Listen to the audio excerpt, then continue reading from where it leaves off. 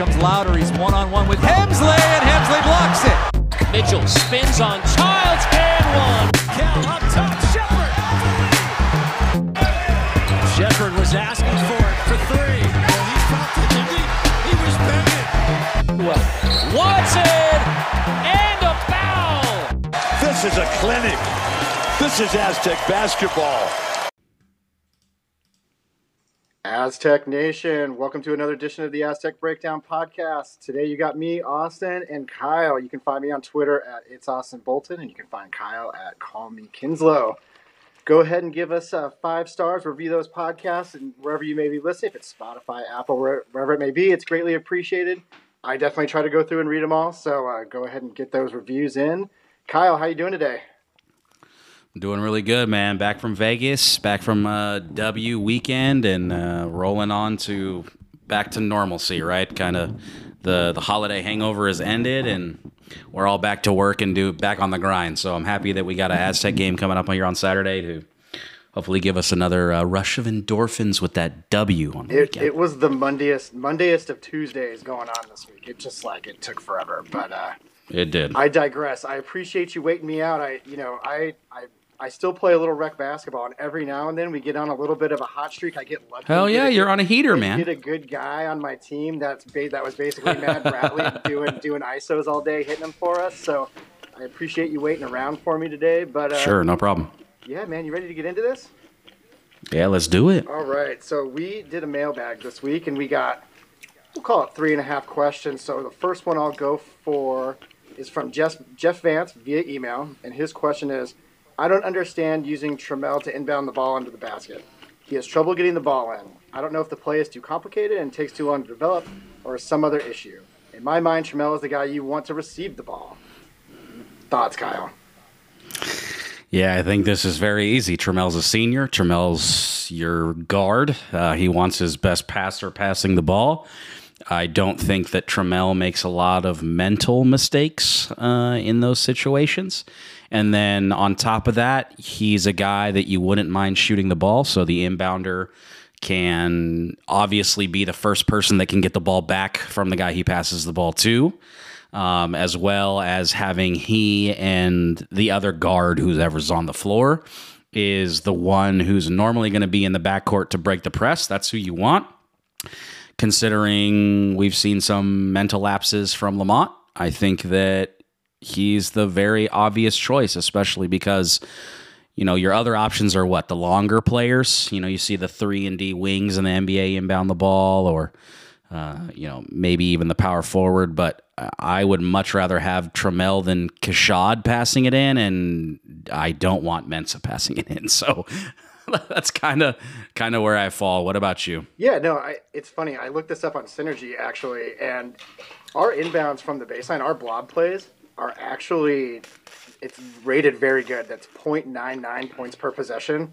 We're very good at baseline out of bounds plays. It's the one thing Dutcher does a really good job of drawing up. I think it's why you and I in particularly get frustrated that he doesn't call more plays, because it's just you're good at it. Why aren't you doing it? I think it just looks a little funny sometimes, because I will say Trammell has a great internal clock. He might have deserved 1 or 2 more 5-second calls, but he only had 1 against him so far this year, and he really lets the plays develop. If the first option isn't there, the second option isn't there, the third option isn't there, he does a good job of kind of really knowing, it's kind of like a quarterback, right? When you have the pocket collapsing around you. And I think lastly, I like having a shooter as the inbounder in the case that it's really easy to lose him off of the inbounds. If you get a good cut that kind of people collapse on, it's easy for him to kind of just slide to the corner and he's wide open, right? So I think that's probably why we see Trammell. Also, he's, like you said, he's a senior. He's not going to do something silly. I wish he was a little bit taller for those situations, but Sure, yeah. All right, next we got from MaxSD009 on Twitter. What do you think Dutcher should try to do and get Ledee more involved and clicking with the team? We are really going to need more contributions from him to get where we want to go, in my opinion. So, what do you think about Ledee? How are you feeling about how they're using him? So I think the issue with Ledee actually has almost nothing to do with Ledee at all, and more to do with the makeup of the team. Ledee is not a 5. He is a 4. He was used as a 5 at TCU, and by all accounts, that's one of the biggest reasons why he left Ohio to come to State for the same SDSU. reason. You're Because they were playing him as a back to the basket player for a guy who in high school was a guard. So he had the Anthony Davis growth spurt with guard skills, bigger body. When I watched him in the Swish League, he was dominating on the perimeter. And so it's pretty obvious to me that he's not a back to the basket 5, yet that's why where he's being deployed. And I think a lot of that is because we do not have anyone that Dutcher trusts that can play as the secondary big with him on the court. DeMarche hasn't played at all. And the only other big on the team that gets run is Elijah Saunders, who he has the quickest hook with and has, and clearly doesn't trust him in that vein to play significant minutes. I hope that with the conference play coming up, and I think I heard your prediction on the last pod, we're going to run the table, and I like that. But that also means we should have some significant blowouts, giving Elijah Saunders some time. He needs to play because he is the key to unlocking Ledee in this system. Getting someone to play the 5 alongside of Ledee would infinitely make him better. One of the things that I want to point out is we have this play that we ran consistently last year, haven't seen much of it this year, where we'd run somebody off the ball to screen Matt Bradley's guy to get him the ball basically at the wing on the 3. And last year, Trone and I were talking about just shoot the ball, Bradley. Take one dribble, shoot the ball, instead of dribbling and isoing. I would love for them to get Ledee in a similar set where he's catching the ball on the move, going towards the basket. In my opinion, his best game so far has been the BYU game. He absolutely dominated, and a lot of that game, he was attacking from the high post. So at the free throw line, at the elbow, at the three-point line, and getting him downhill and going to the basket. That's where he's best, not as a back-to-the-basket player. You take away his biggest strengths, his mobility, his athleticism, his speed, when you put him back to the basket. But again, I think it's a bigger problem with the team as a whole and less to do with Ledee, because I think if we had somebody else that could run there, he would be getting minutes at the 4. One of the things that I think we could do, very simple addition, or simple strategy, a rope small ball 5, Ledee at the 4 on offense. I think a rope's finishing at the basket is like ridiculous. We're going to have a pod coming out soon with Aztec Analytics where we talk about that. But I think that just that significant movement in terms of just moving him to the 4 on offense will do wonders for Ledee and our offense as a whole. What about you? I totally agree with you. I was looking at synergy, and you probably saw this too when you were looking at the lineups. I'm pretty sure the best 2-man lineup is a rope and Ledee. I'm almost. I mean, a rope actually is like 7 of the top 10 lineups that the Aztecs have in 2-man. But I am almost certain that a rope and Ledee is the best 2-man group that the Aztecs have. And I totally agree with you. I mean, he doesn't want to play 5. We know that. He transferred twice because of it, and yet he sits on the post. Mensa gets the ball at the top of the key. They sag all the way. Mensa's guy sags all the way down, so Ledee can't even touch the ball, and he doesn't do anything. And I like Ledee. He's definitely a 4. The reason he's not a 5 is because he's a little soft.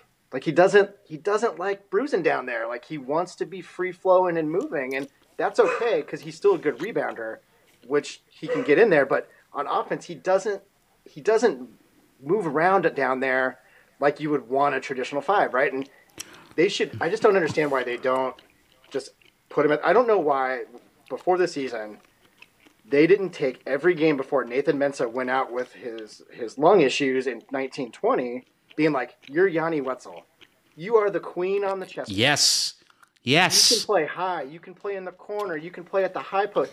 Do you remember, like, the Iowa game? There's a couple games, but the high-low between Wetzel and Mensah, where they would kind of cross, like, I think it was like Wetzel would be at the right high post, and then Mensah would be at the left low block, and they'd have this beautiful high-low game. Where is that?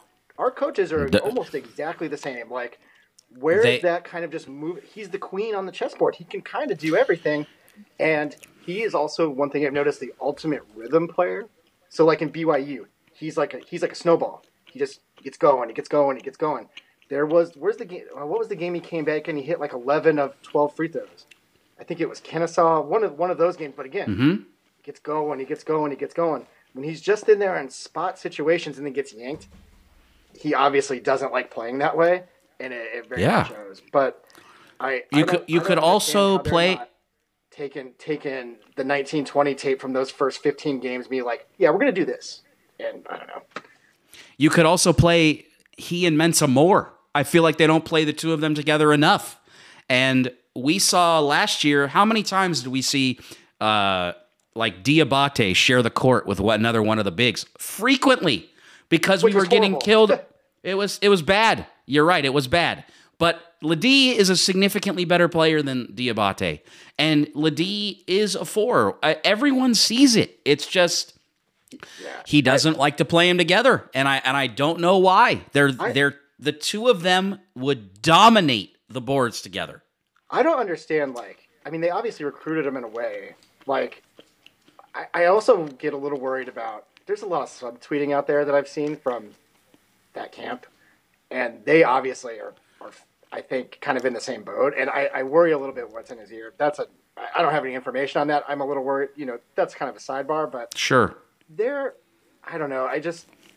There's a way to use him and they're not doing it. What would you think? I've thought about this. What if, say he played like a hypothetical 5, but they played a 5 out. So they just kind of didn't worry about the offensive rebounds, but they played more of a motion offense with the 5 out like that. That would be fine. That would be completely fine. Go ahead. I was going to say that with the 5 out, you've got he and Trammell, who's a great step back, pull up 3-point shooter, operating in the pick and roll in space. Like you're right. I love that idea. I haven't thought about that, but any opportunity we can get to get Ledee with people cleared out from the hoop to use his athleticism, almost in the same way we want KJ to play on offense. We want him attacking the glass. We want him moving towards the basket, using the things that are his strengths. Getting Ledee on the move and with the ball, or just moving towards the hoop, his cutting. Those things are his strengths. I saw it from the very first moment I watched this dude play against against a former Aztec 5, and he just dominated this guy. Deshaun Stevens, that's the name I was looking for. He dominated Deshaun Stevens on moving, but not in the low post. Deshaun Stevens, no joke, man. He's had a good career. That guy is a man. Yeah, he's playing overseas. Player. Yeah. I also would love to see them use the short roll, kind of how they use Draymond Green. That's a big 5 out play where you could, because to your point about BYU, when he got that ball in the high post and he was going downhill, when he got his back to the basket and he was doing that spin move and he was kind of going right and left, it was awesome. And they don't put him in places to be successful. And it's not like they don't have it in the bag, because we've seen them do it. That's the most frustrating part about Jaden Ledee. Is we've seen them put a guy with a similar skill set in places to be successful. We've seen it. Yep. They were 30-2 that season, and they're not doing it. So it's rough. It's very frustrating. It's arguably the most frustrating part of the season outside of the offense. But it's tough. Prediction: do you think he comes back next year? Is he available? I thought he was. He had a COVID year. Maybe. I mean, if he has a COVID year, maybe. But he could get money in Europe, I think. So probably not. I would be surprised. It's personally. Yeah. That's just they're not using him the way that he wants to be used. Why would he stay another year if he definitely make money? Definitely. All right, so we got 2 questions from Brian MV96, whose name is Lamont Butler Stan. I thought I was with the Lamont Butler Stan, but there's someone else on Twitter also. But he got 2 questions, so I'll go one at a time. So, do you believe that Dutcher will change his offense and do more off-ball sets, more Spain pick and roll like the 2020 team? Absolutely not. It felt like we had a style of play where we were playing in rhythm. The Ohio State game is literally the way that this Aztec team should be operating, where we're running sets, we're running set plays, we're running guys off screens. And after that, he completely abandoned it. We haven't played a game like that the rest of the season. And if you look at history, we've been screaming for a better set offense basically since Steve Fisher was here. Like, it's always been that way. The best offensive teams that we've had are the ones with great guards. Like, Kawhi's team was great on offense, but a lot of that's because they had Xavier Thames and great guard play alongside of it. Malachi Flynn's team, we had him, NBAer. DJ Gay, exactly.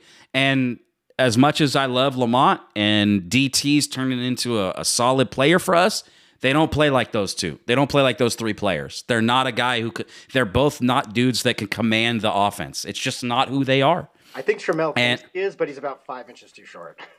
Well, he can do that, but you've got to.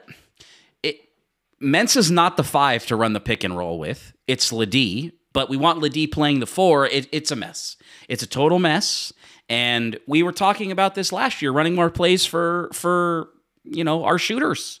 And it just never happened. And I mean, I would kill for us to run the same actions that we ran for Jordan Shackle on a regular basis. That off-ball screen, getting him to curl around to shoot either a long 2 or an open 3, get him that shot. Run the same exact plays. I know he's not the same level of shooter as Shackle is for Micah, but what about somebody like Seiko off a screen? It's funny, though, because Matt Bradley, when he catches and shoots, is that good of a shooter. Yes. He refuses to do it. That yes. one of UNLV in the corner, that Micah tossed him that pass in the corner, that was beautiful. It was a perfect drive and kick. That thing barely touched the net. And, like, the ISO is good because you need it in March when you need a bucket. Like, it's good that it's there.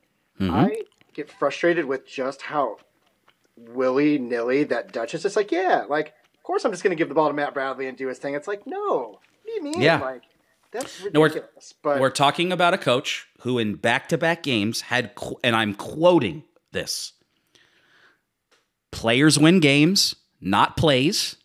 And then the next game where we didn't play well, he said the players need to play better. Those two things don't go together. Those two things don't signal to me that he's running or instilling a strict offense. And you saw it even against UNLV. It stinks because we could be a great offensive team, but it feels like we're really going to rely on individual performances and our defense, and that's really frustrating.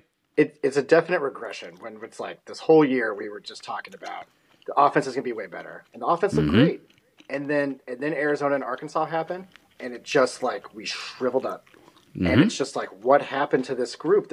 It was going good, and then in the postgame interview against UNLV, Dave Velasquez mentioned a couple weeks ago we really wanted to tighten up the defense, and I mentioned this before, but I'll say it again, like reading between the lines, that goes, we don't trust these guys on offense, so we gotta like really harness the defense and like, well, we'll figure we'll get buckets, offensive rebounds, and we're willing to win 52-49. Like, that's not how you win games in March. Like, you gotta get a bucket. And just like in Creighton, all we needed was a basket. And now we know why kind of Chad Baker wasn't trusted. But like, there are times when you gotta play to put the ball in the hoop because that is the point of the game. Yes. You know what I mean? Like, at some point, you got to put the ball through the basket.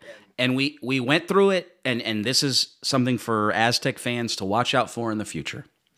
When we have a lead that is like less than 10 points, or even more than 10 points at the end of the game, we go into the prevent offense. We literally go into prevent offense, where we're dribbling the ball, We're running this basically time-wasting weave play at the top of the key that does nothing because we don't attack the basket off of it. We don't run screens off of it. It's just basically a Harlem Globetrotters style handoff back and forth. It's the modern version of the four corners. Yes, and we literally will take an isolation 3 every single time, or a pull-up. Like, we're basically rolling the ball to Matt Bradley and saying, save us, make a one-on-one shot, which is fine if you're doing it 1 out of 5 times, but we will do that every single time up the court in crunch time. And it is so frustrating. Yeah, I wish he'd micromanage this. He says he doesn't like micromanaging this team. Like, you're the freaking coach. Sometimes you got to micromanage the team when you don't have a first-round pick playing point guard. I have never thought of a coach calling a play as micromanagement. But he does think of it that way. Yeah, but that's which is crazy. Yeah, it is. I'm just going to say this. That's completely wrong. Okay, that is completely and objectively wrong.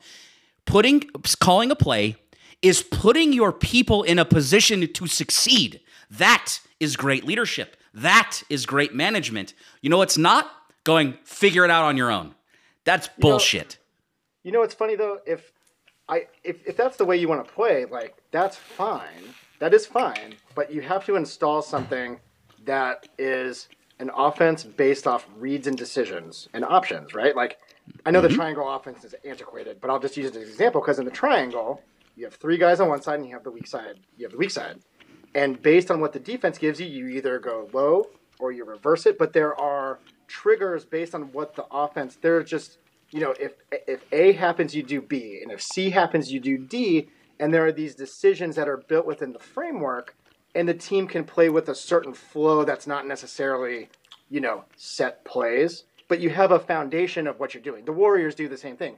The Warriors basically have a mismatched version of the triangle and what the Spurs run, and like a pick and roll when they really need a basket. And what they do is they don't have to call set plays because within their offense, when a defender does something, the read is you do this, the read is you do that, and that's how you give freedom with an offense. Not just be like, hey guys, like, you want to just like roll it out and go ISO? Like, good luck. It's the park. It's just like what Austin was doing at the LA Athletic Club tonight. Like, just figure it out. Like, they don't have a foundational framework like that in their half-court offense. And the best part about this is I encourage every single Aztec fan that's listening to the show, I want you to watch one other team this year. Just do it once. The UConn Huskies. Because their team and their lineup and the way that they play basketball and the way that their team is constructed is exactly the same as San Diego State, except their coach runs a set offense and lets them dominate, and they are currently number 4 in the country. It is exact. Just take that and copy and paste it into the Aztecs, and you have a top 10 team, like, undoubtedly. It's funny. I watched them lose to Xavier. That was a really good game, but I watched the first half of that, and I was just like, these guys are flying all over the place. Drive, kick, pick, roll, off ball screens, and it's, again, all it is read and react, but you put in a set of principles of what you want to do. You don't have to call plays, and you can let them be free, but you have a set of principles that you live by, and that's something they haven't installed. I will say, to kind of zag to what we've been talking about, there was a mention in Ziegler's in his 3 thoughts piece about them implementing a play called a pick, roll, and lift, where it is the cousin of the Spain pick and roll. So basically, Tramel's high, Mensah, and then Bradley sits at the free throw line. Mensah comes and sets the pick. And then when they do their pick and roll action, instead of Bradley picking Mensah's guy on the roll, he uses Mensah as kind of a brush screen to go to the top of the key. And that's how they got the first open 3 of the game. And then they had it's a really hard time switching it, and UNLV admitted as much after the game, and they went under the screen a bunch. That's how Tramel got that really weird wide open 3 where all of a sudden all the guys kind of broke to the basket and he was wide open. That was that play. So I will say there is a glimmer of hope that they are installing some stuff, but I still, we've just been talking about, like, the fact that they don't just have principles in what they're doing. And you know what? Maybe they do, and the guys just don't do it, but they play hard on defense, so they just go, well, whatever, and we're good. We're good. You know what I'm saying? That could be the case. That could totally be the case. But Bradley goes off script an awful lot then, and when he goes 3 for 15, at Colorado State, and we're grinding out a win, and they lose one, like, that is strictly because of our offensive sets, straight up. Absolutely. And even the game against UNLV, like, if UNLV doesn't hit those threes at the end of the game, we win by 20. But because they did, it forces us to play in a pressure situation, and we're going to ISO, and we all don't want that. I will say I was actually very pleased with how they handled that. Like, they did go to ISO, but thank God they broke the press and hit the free throw. Well, man. Which is an aberration, but the press thing was big, and just they seemed a little bit tougher. Like, they've learned their lesson from that, from the debacles, but they just got to kind of keep going with that. So I will say the offensive sets is what it is. As I was talking with Carly, like, I'm to the point where I've just accepted it. Where when I ask you the question, you go, "No, he's not doing anything." Like, I am kind of in full acceptance mode that we are basically last year's team with shinier parts, and at least Trammell can be the Robin to Bradley's Batman.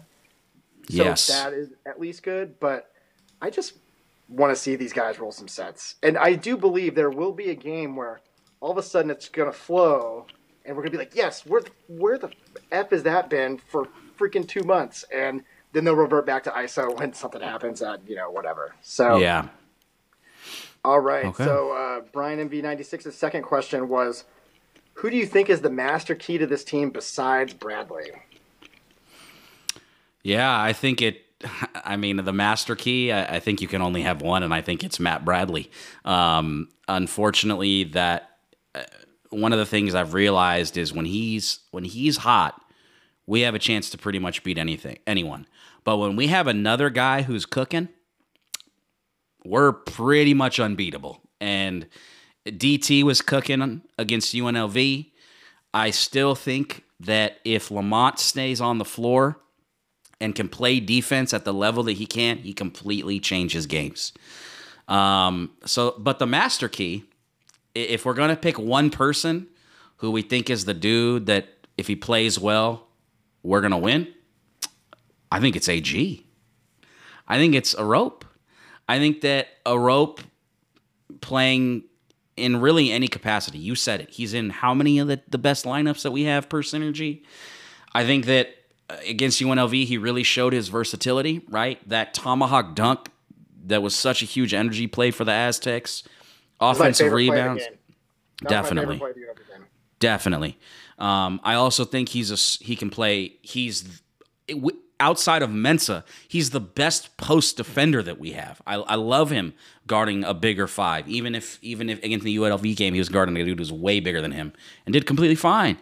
I think it's him, right? And reality is, if we could use Ladie better, I don't think it would be a question. It's him, but it's in the way that this team plays and the way that this coaching staff coaches. I think it's AG. I mean, he's been great. My biggest worry with AG is we know that we have 9 lives with AG, right?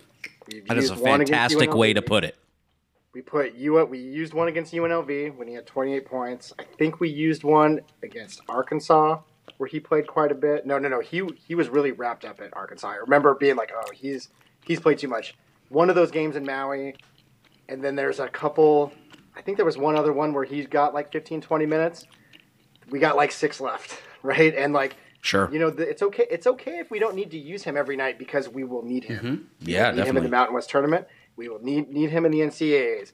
He's, I would say he's got 6 to 7 more 20-plus minute games left in his career, and they have to, I think they will use them as they need them as they come up. But, I agree he's super important, but. Yeah, I mean, there are some DNP rests coming up for him, and with the lower half of the Mountain West, we're gonna run through those teams like butter. So I think that sitting him against even the Air Forces of the world and the really bad teams, Wyoming, yeah. With no EK, I mean, he's the I don't know. EK backup, and EK's still in the boot. We'll get to that, but sure. I mean, the altitude thing means he's probably going to have to play some, but. I honestly think the master key is more of just we need one guy playing, right? And we've seen that's the thing about this team. We've seen DT have the game. We've seen Micah Parrish have the game. We know that Nate can take over and have 5 blocks and 15 rebounds and have a double-double. We know that. We know that AG can contribute in all facets of the offense. We know Lamont Butler can shut down their best player. Like, there are so many. I think the master key is more of a concept, and that's we need one of those other pieces to be working, not an additional player. It's like a nuclear bomb in a war movie where you have 2 keys to let the nuke off. Right? So Bradley's always in, and then you need the other one to detonate the missiles, right? And that's where we are here. Yes, and it doesn't matter who turns that key. It doesn't matter. In those movies, the first person normally puts that key and ain't the one that's making the final turn. So that's a great analogy. I think it's Nate personally. He on Evan Mia, he's the number 1 rated person on the team. I mean, it's just a matter of whether he can stay in foul trouble. I don't know what happened to Nate if he just got too confident. There was a time and place where when we needed a big game from Nate defensively, he gave it to us, and now he gets in foul trouble. He didn't get in foul trouble against UNLV, but like it's been trending more that he gets into more foul trouble. I have an answer for you, actually, I think that answer is he dominated against the traditional 5s, the big guys, right? How many of those traditional bigs have we played this year and are even left in the conference? The answer outside of Ike is 0. He dominated last year. And he dominated Ike last year.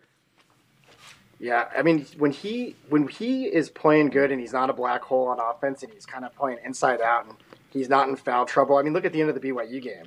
He was the most important guy in that game, and I think I think with him just staying on the floor, that also makes sure that like AG doesn't have to use a ton of minutes. Sure. He's great with Ladie. His numbers are great with KJ. Like, he just needs to stay on the floor. He's this. I think on defense, he's obviously the straw that serves the drink. But I think he does more on offense than he gets credit for because everybody sees how bad of screens he sets, and everybody gets frustrated with how that happens. But when he's actually being effective on the low post, playing inside out, he's much better than setting a bad screen or doing a dribble handoff at the top of the key. So absolutely, here I have a bonus like speed round for you that this brought up. All right, I'm gonna say a player, and you tell me if you think they're still gonna have a crazy game this year. Jaden Ladie. Yeah. Breakout game. No. Absolutely. Yes. Lamont. Absolutely. Yes. Yeah, I think it's coming. Do you think Nate has a big game? Has like a monster game? Not on offense, but on defense, absolutely. What about KJ? Man, this is tough. I'm going to say no. I'm a believer, and he plays good defense, and he's always good he's always good. I was on the train last year. I thought he was going to have a game where he hit 3 threes miraculously, and it never came, and I don't know. I'm tough. losing a little faith, but I love him. I just enjoy him as a person, and I wish he was playing. I wish he was getting more production, but I also think that he is the player that's affected the most by all of the negativity in terms of what we don't like about the team. I think he is affected most. Last year, we had a guard who was a significantly pass first instead of trying to hit shots on the perimeter guard, and that encourages KJ to cut. But with our guards now, they're not that. I don't even know if they're shot creators, maybe ISO, but not for other people. So I think KJ's kind of taking the biggest hit. I think it's funny because they can do it. They just don't do it. Yeah. I will say on the transition, I think Trammell and KJ actually have a pretty good connection. On most of KJ's big dunks in the transition have been from passes from Trammell. So I do think there is somewhat of a connection there, but you're right. Like, he stands in the corner, gets in foul trouble, gets pulled, sits for huge stretches of time, and is completely out of rotation. You mentioned Ladie being like the guy who's on the roll. He's a snowball. KJ is kind of like that too. And with KJ, his plays are not just normal plays. His plays are like huge momentum plays due to his athleticism and his play style. So when he is dunking and he is in rhythm, and he is making shots. He had a game earlier this year, it might have been the Air Force game, where he was taking effectively a free throw line jump shot, and he made it, and I was really surprised. Didn't see that at all. Best looking shot I've ever seen him take. Yeah. So, my guy, take 3 steps in, right, to shoot that shot, because I know he's kind of in his head right now with the 3 ball. He had a possession against UNLV where he traveled, I think, after catching it at the 3-point line. Go either take somebody's head off or just take a little nice pull-up 2-pointer. It's okay. This isn't the pros. It's funny because I was thinking about this the other day. You almost have to treat both Jaden Ledee and KJ as kind of like how the Magic used to do with Dwight Howard, where like to get him engaged for the whole game, you run the first 3 plays for him. Where they get him in the post and get him a dunk, and you get him a little do some stuff that you don't particularly love, but he likes it, so it gets him engaged. There's a little bit of that to both of those guys, and if they had some kind of back screen play just to get KJ and Allie, how great would that be if they tried to run something like that every other game, something just to like get him going. We haven't done that once in 3 years. In 3 years. And you're right. There is not an athlete that can compete with him in the air. None. And so, yeah, just we're back to the offensive optimization. Here we are. Yeah. It's the drum that can't keep beating. It's just, it's just out there. So, yeah. All right, the last question from our biggest fan, from It's Austin Bolton on Twitter. To steal from Aztec for life, Denny Green. Is the Mountain West who they thought they were? Yeah, I'm going to go slightly better than what I thought at the beginning of the year, which was awful. So I'm going to say bad. I think that UNLV, not as good as everyone thought they were after the hype. New Mexico, they just lost to Fresno State. And that's a bad loss. Fresno State's under 500. And Wyoming was supposed to be, I think, at the season preview pod. Tron and I both picked Wyoming to finish second. With Ike's, they've just been ravaged by injuries, and their new players haven't played up to the standard that they wanted. They're significantly worse. Colorado State, Isaiah Stevens has been injured and came back, I think, but they're not as good. It's bad. The conference is bad. And I don't care that New Mexico was ranked, 21st earlier in the year. The conference is going to cannibalize itself, and at the end of the season, it's going to be a bad conference. It's going to be a 1-2 bid league. I watched that whole game last night, and I was pretty impressed with their big guy, 24, and their other big guy, 53, can stroke the 3 if he's wide open. They actually were like a C- version of Kirk and Bairstow from back in the day. Like, I was pretty impressed with Udike, I think his name. I probably pronounced it wrong, but 24, he was a good player. But they gave up a ton of threes to Fresno, and I wasn't that impressed. I wasn't that impressed. I wasn't that impressed with UNLV. The one team that I did watch lately that I was more impressed with was Utah State. They got some size. Ashworth is hitting 53% from 3, which is freaking outrageous. That's going to get him picked. That's going to get him drafted in the NBA right there. They're the one. I don't think their height doesn't intimidate me as much as their It says on KenPom they're really tall. I didn't buy that when I watched that game. I think we'll eat those bigger guys up. But and going there will be hard because their fans are assholes. Sure, that place will be rocking. And it's just what it is. But I still feel just as strong. There's a grenade out there if they play poorly and they get really cold, but this team can absolutely still go undefeated. I believe that to my core. I believe it to my core that this team can go undefeated. Yeah, I think, I don't think they probably won't, but I believe that they can. Like, I truly believe, I don't think it's that outrageous to think that they can go undefeated. Yeah, I'm with you. I think it's very possible. But Utah State, their schedule, pretty dang soft, too. Week. I mentioned that in my season preview.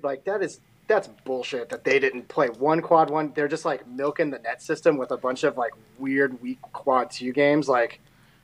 We'll see when they come to Viejas. Really. Yeah. We'll see what they're really made of. We could absolutely run them out of the gym that night. Yep. For sure. And I mean, you look at kind of common opponents for Utah State. Utah State and UNLV both played USD. Utah State won by 2.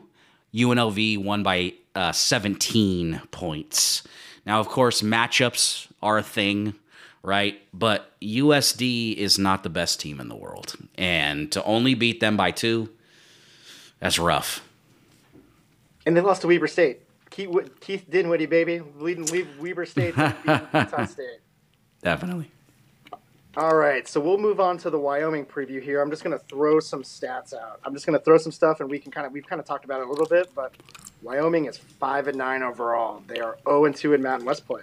They're still 132 in KenPom, and their net is 207. Their offensive efficiency is pretty good at 106.3 per 100 possessions, which is 86 in the country. They do make 48% from 3, which is pretty good.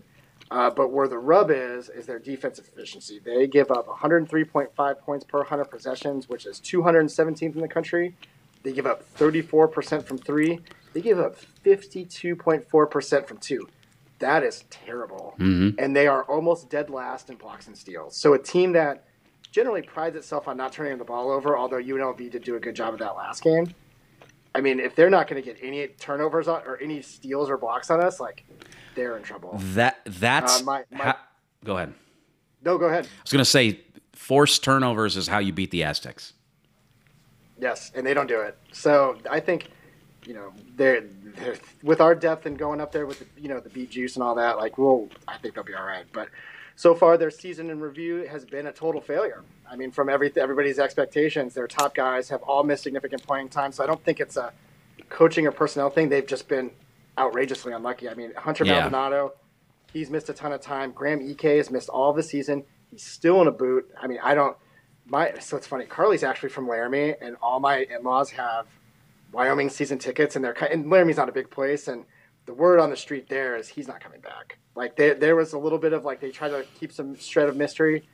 From what I understand, he's not coming back, but that's bad. I'd almost redshirt. Get red. You don't, if it's a foot thing, like, for a big guy like that, it's juice ain't worth the squeeze when you're 5-9 and you're 207 in the net at this point.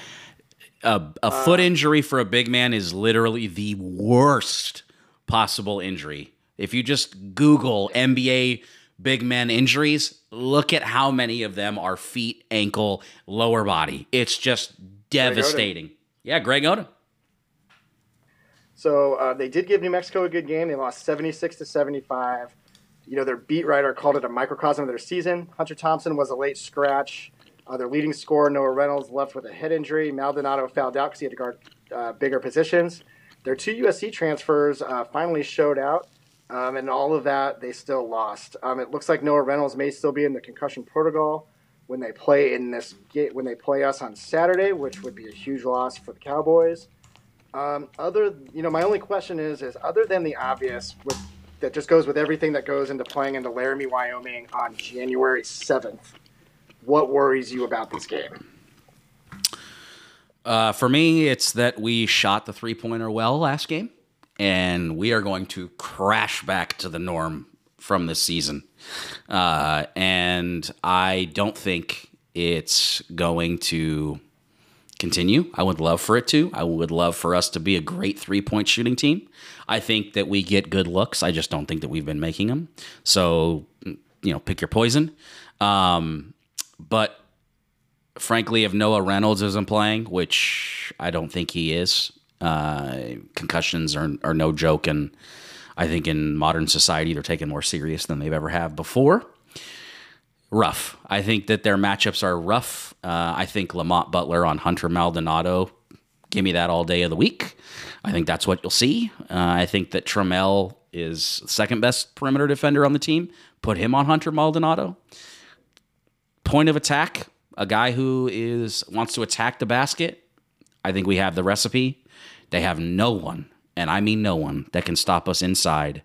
Like you said, they don't force turnovers. They don't block shots. So my biggest concern, 3-point shooting, maybe getting a little comfortable, right? Getting a little comfortable. But it's Wyoming, man. We should rock them. They're not good. We're going to be probably 10-point favorites on the road. We should beat them handily. Yeah, I will just say I have a soft spot for the Cowboys just with my family up there. And I actually feel really bad for them. Like, what a shit show of a season. Yeah. Like their best guys go down. Like a kind of a once in a kind of a 5-year run that they're supposed to be finally good. Like, that place is a freaking bastard to go play up there. Like, I feel for them, but you're right. I mean, they got nobody. I mean, we can throw 5 guys, with the altitude, we can throw 5 guys at Maldonado. It's we got Butler, Trammell, Parrish, Seco, and KJ. All those guys can run, do short spurts on Maldonado, and those guys aren't going to do anything else on us. Like, it's just, they're just not. They don't have the pieces, and it's not even their fault. But I think my biggest worry is that, first off, we're the biggest target in the conference, so you always have to be ready for a team to play their best game, and then to kind of go with that is just playing down to them, and then all of a sudden you're down and you're gassed, and you're like, what is going on here? And you kind of fall behind. Like, Aztec teams of yore have fallen into that trap before, of just being like, all of a sudden they're down and they're winded, and they play down to these guys, and that is really the biggest enemy to this team, is just playing down to what they have right now. I think our team feeds off energy about as much as any Aztec team as I can remember, positive and negative, right? You saw that with Malachi's team too. Like, they loved being the bad guy. I think that this team has that same style of play and same mentality. It's going to be dead as hell in Wyoming. They're terrible. It's going to be freezing cold. It's not an easy place to get to. I just think it's one of those, it's a trap game. It's absolutely a trap game. And because I think that Wyoming is actually a program in the conference, if you're telling me rate them up or down, they're on the up. I like their new coaching staff. They run good sets. That's something that I'll say about them. And they maximize their 2-star players to make them 2.5 stars, which that is huge for a program like Wyoming. So it's definitely a trap game. Look at us. We both predicted blowouts. I mean, the fact that their coaches got 2 dudes from USC and a guy from UCLA to move from Los Angeles to Laramie, Wyoming. I like going to Laramie in the summer. It was negative 44 when I was there for Christmas. But, that takes some, real, hey, just swagger from the coaching staff. And they do have a good coach. Like, it's almost like I kind of, before the season, was like, oh, man, if they get to the Sweet 16, later, good luck at Colorado or whatever kind of mountain region Pac-12 school wanted to pick him up, like that had that kind of written all over it. But you're right. It's a total trap game. The one thing that's been interesting, especially over the last handful of years, I would say though, is that they scare the daylights out of these guys about going to Wyoming with the beet juice and they know, just like the travel schedule that maximizes red blood cells in your lungs and all of that stuff, that they really kind of pound them into that there's an extra focus because they know how difficult it is to play there. And I think that has been more if you go to Laramie, everywhere in that town, it tells you it is 7,220 feet. And I think in the Aztecs case, that is almost a better motivator because of all the things that they do beforehand to be like, that's a hard place. You got to be locked in, and it doesn't allow them to kind of overlook the game. Whereas if that team was at sea level, it'd be like San Jose State, right? And we've had our issues with the San Jose States before. Just kind of looking over them. So at least there's that keeping them focused. But they should run them out of the gym. If they do what they're supposed to, they'll run them out of the gym. I'm a little disappointed we're back to spread watching this week, but it is what it is. I think we're currently on an 8-game win streak versus them. We've won, 1, 2. The last loss against Wyoming was in 2017 in Laramie. We got run that game. But if you look back, you're right. They've done pretty good. Since 2015, they've won 1, 2, 3, 4 out of the 5 matchups since 2015 in Laramie. So you're right. The whole aura that the coaching staff has put on the gym and playing there definitely has helped them so far. All right, Kyle. I mean, we're at 50 minutes. That was good. Anything else you want to bring up before we get going here? I want to use some time to absolutely smear UNLV fans. After the game, we're gonna have a discussion. After the game, I was feeling pretty confident. I was talking a little shit, right? We've won, what, 11 of 12, 22 of 25 or something like that against them. You mentioned it on the pod. It's Viejas East. It is Viejas East. It's our house. They pay rent. We collect rent checks. And they just say the same thing. I've been hearing it for years. I try to go to as many away games in UNLV as possible because I love Vegas. But it's the same thing. Where's your banner? Where's your Final Four? Do you know what you sound like? You sound like Dallas Cowboy fans. You guys haven't been relevant. You guys haven't been relevant since 2008. That was 15 years ago. You guys haven't been nationally relevant since 1990. That was 30 years ago. Shut up. You're done. You're like a kid. You're like a grown man who says, well, in middle school, I won the race. I won the turkey trot in middle school, so I'm the shit. It doesn't mean anything. It doesn't mean anything. You had a game against the Aztecs where you have all this hype. Thomas and Mack Center is empty for every single game. Every single game. So if talking about your banners from 30 years ago makes you feel good, great. I'm going to collect the rent. It's due every year when we come to Viejas East. And we'll see you in March, where I hope we play you again, where we'll beat you again. Mike. I have one question, one follow-up to that. Was the person who was touting the banner actually old enough to remember the banner? Everyone touts the banner. I just want to specify that. It was like 20 people. And I said, you weren't born when they won that championship, to many of them. So, because it was all the kids, because, adults aren't going to talk shit with me. I understand. I want to get this back and forth. I love giving it. I can take it when we lose. Absolutely. That's a part of the fun in this. But yes, you're right. They used that banner when they weren't alive. Well, they're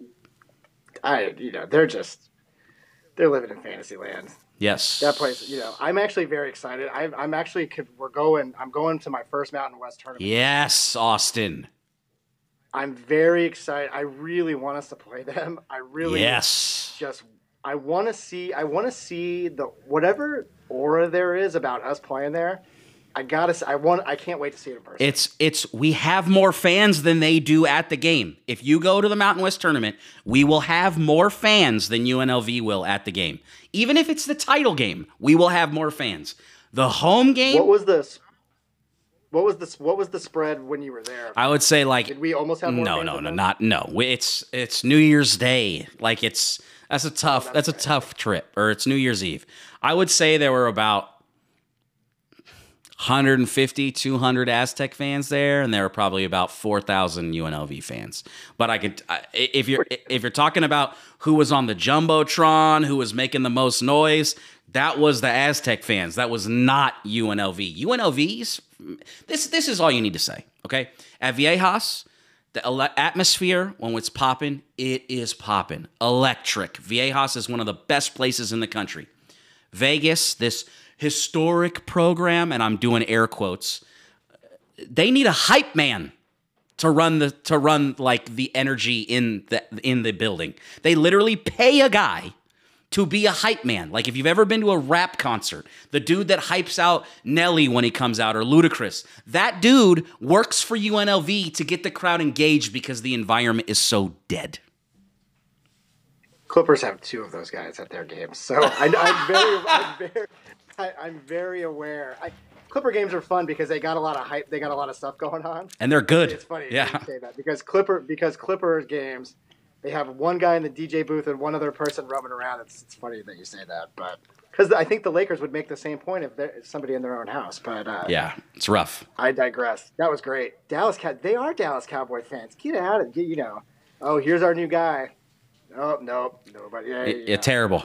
You're a Cowboys fan though, right? Yes, that's why. why. That a little self-deprecating. Yes. Well, I don't tout those banners because I barely remember them, so I don't tout them. And I, as a Dallas Cowboys fan, understand that we have the worst fans in the NFL by a mile, and they annoy me. And you sound just like those people on Twitter that I block every single day.